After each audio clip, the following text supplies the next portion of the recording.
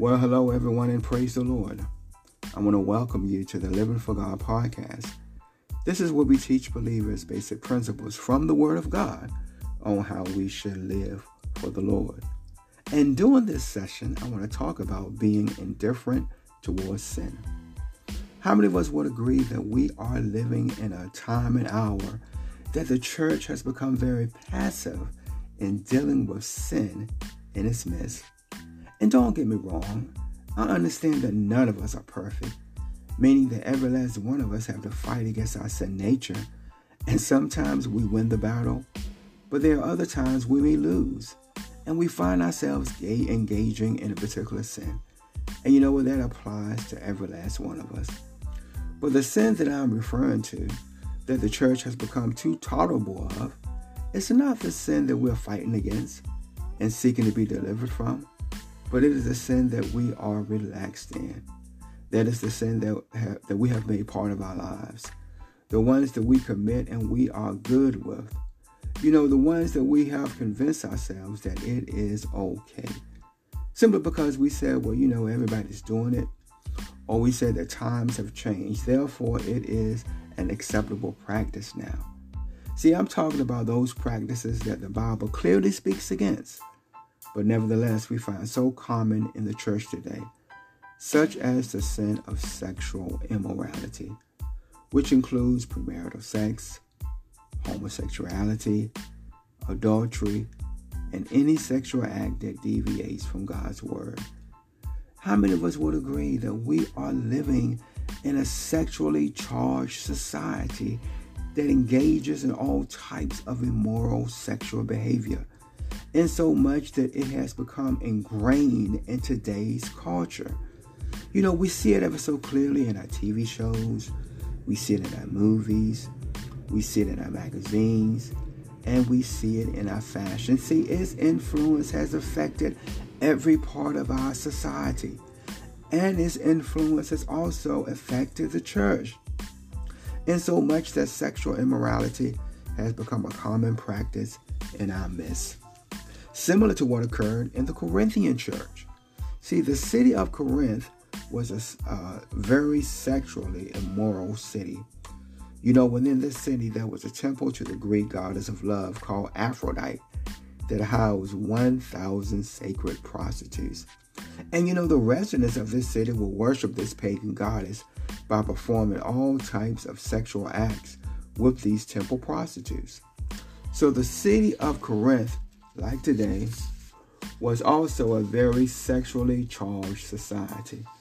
Therefore, its influence also affected the church, in so much that they also, similar to what we see today, became very tolerable of sin in its midst. So the Apostle Paul had to address this issue in order to keep God's church holy and not allow its testimony to be ruined, as we're going to see in today's lesson. And you know, the same is true today. See, this problem of sexual immorality in the church also has to be addressed and corrected in order for the church today to be holy and not to have its testimony ruined. And we know that the Bible refers to the people of God as being what, y'all? Saints, which actually means holy vessels, which implies that we're supposed to live holy to the glory of God. Therefore, as believers, y'all, we have to live up to our name. That is, in order for us to be taken seriously by the world, and also, more importantly, in order for us to please the holy God that we serve. Now, those of you who have your Bibles, turn them to 1 Corinthians, the 5th chapter, and we're going to pick it up in the first verse. And the scripture reads, "It is actually reported that there is sexual immorality among you, and such sexual immorality as is not even named among the Gentiles, that a man has his father's wife." Wow. So we can see that the sexual sin that was going on in the midst of the church of Corinth was that a member of the church was sleeping with his father's wife or his stepmother. See, it is believed that this woman was either widowed by the member's father or she had divorced him.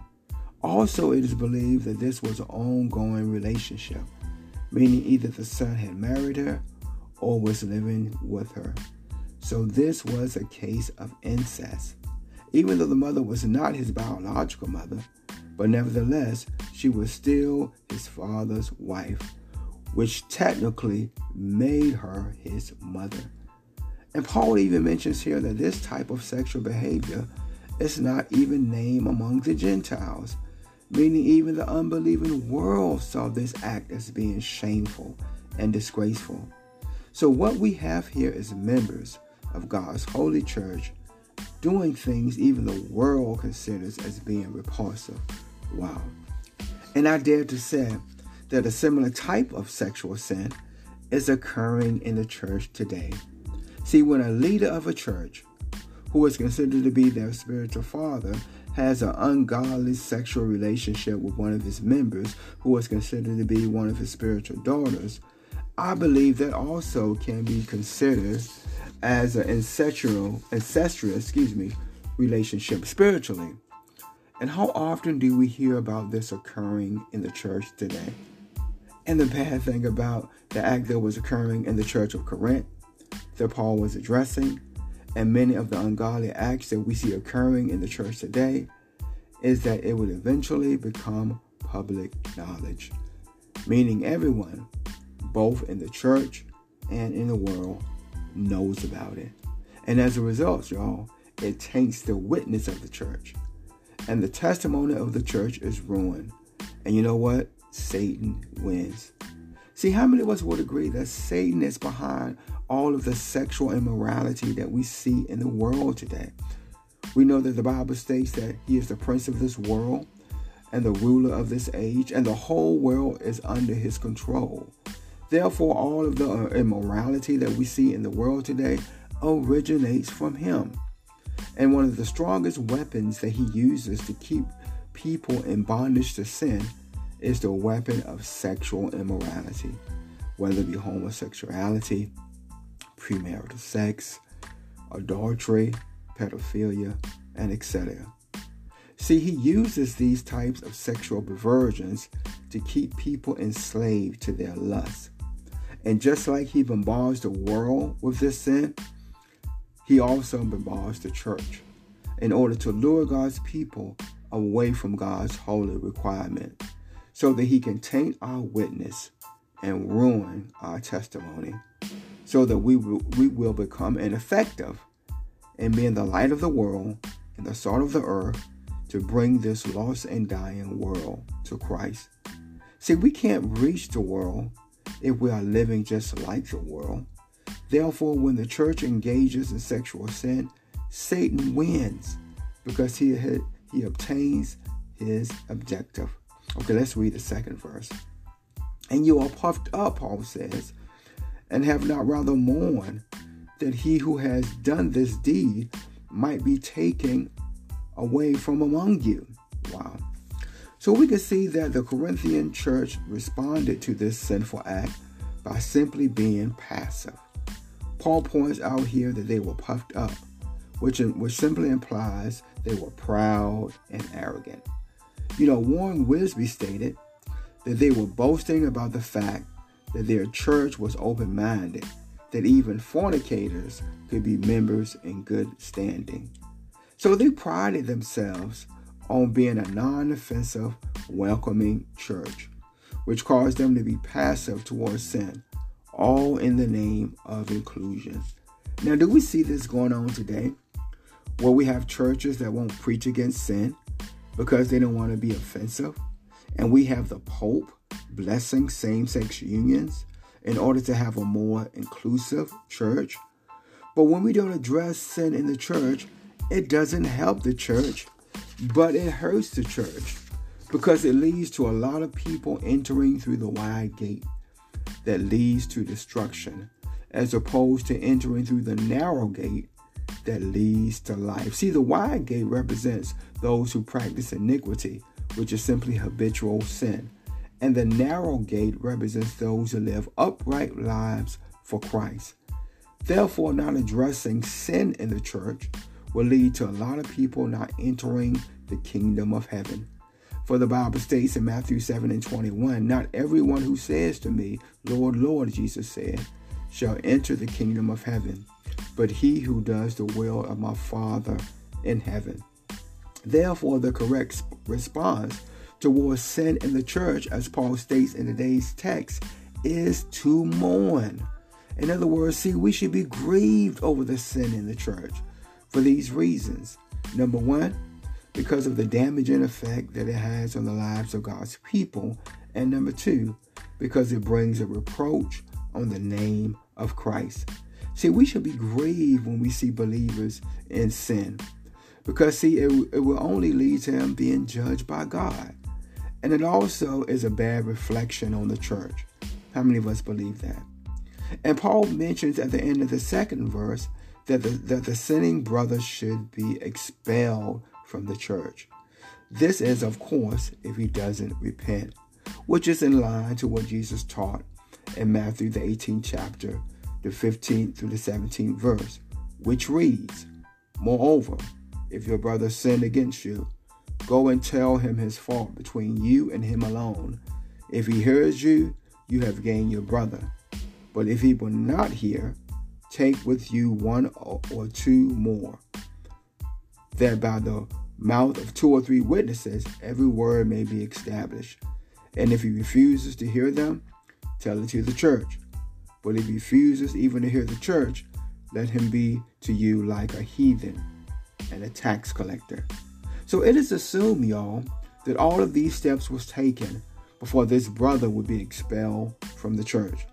First, someone came and addressed his brother privately. Secondly, 2 or more came and addressed his brother as a witness if he continues to persist in his sin. And thirdly, if he doesn't repent, it will be taken before the church. And if he still refuses to repent before the church, he is to be treated like an outsider. And according to today's text, he is to be expelled from the church. Now, somebody may say, well, Pastor Gallon, that is mighty hard. But I'm here to tell you that it is necessary for several reasons.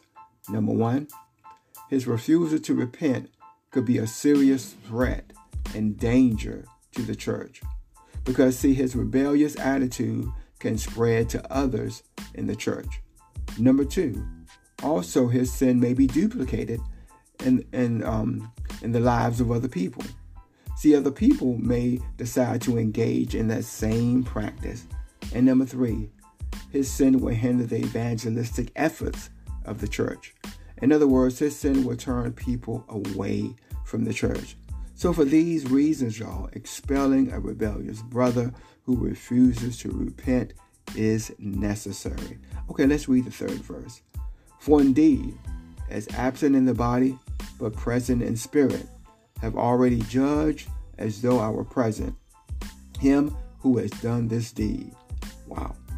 So Paul mentioned that even though he is not there physically, he is there spiritually. And he had already made up his mind about what should be done with this sinning brother. Evidently, Paul saw this as being such an urgent matter that it couldn't wait until he was with them. See, Paul saw the purity of this church as being of the utmost importance. And you know what, y'all? Paul had a sense of urgency about addressing sin in the church. And we should too. Because, see, so much is at stake, which is the spiritual well-being of others in the church who may be influenced by this person's ungodly behavior and the reproach that it brings on the name of Christ. Okay, let's read the fourth verse. In the name of our Lord Jesus Christ, when you are gathered together, along with my spirit, with the power of our Lord Jesus Christ. Okay, let's stop there. So by making this statement, Paul is revealing on whom authority that he is speaking on behalf of. And that is the authority of Jesus Christ. And he follows by instructing them to have a church meeting. He states when you are gathered together. Then he states that his presence, along with the presence of Christ, would be at the meeting, implying that him and Christ are in agreement about this matter. Okay, let's read the fifth verse. Deliver such a one to Satan for the destruction of the flesh, that his spirit may be saved in the day of the Lord Jesus Christ. Now let me read you what the Warren Wiersbe commentary states. It says, when a Christian is in fellowship with the Lord and with the local church, he enjoys a special protection from Satan. But when he is out of fellowship with God and excommunicated from the local church, he is fair game for the enemy. God could permit Satan to attack the offender's body so that the sinning brother would repent and return to the Lord. So when the church expels this brother from the church, the umbrella of protection from the Lord will be lifted, and he will be fair game for the enemy. And God would allow Satan to attack his body as a form of judgment, so that he will repent of his sins and return to Christ. And this judgment was not only to punish him, but to awaken him to the righteous requirements of God. We know that the Bible states, without holiness, no man shall see the Lord. And the church in this time and hour also need to be awakened to the righteous requirements of God. See, God is a holy God. Therefore, he expects his people to live holy. But many of us have allowed the influence of the world to affect our behavior, in so much that you can't tell the difference between us and the world, between the saved and the unsaved. We know that the Bible states in 2 Corinthians 6 and 17, come out from among them and be separate, says the Lord. Do not touch what is unclean, and I will receive you. But we're not being separate from the world. We are not coming out from among them, but we are joining in with them, and God is not pleased. And the only way that we can come out from among them is for sin to be called out in the church and dealt with. See, we must not be indifferent towards sin in the church. We must not be tolerable of sin in the church. We must not be passive towards sin in the church, but we must root it out like cancer, because if not, it could spread like cancer and affect others in the church and ruin the church testimony. So the honor of God and the holiness of God's church is at stake. So we must address sin in the church, and God has laid out clearly in his word the way to go about it. So let's follow God's instructions and reclaim holiness in the church.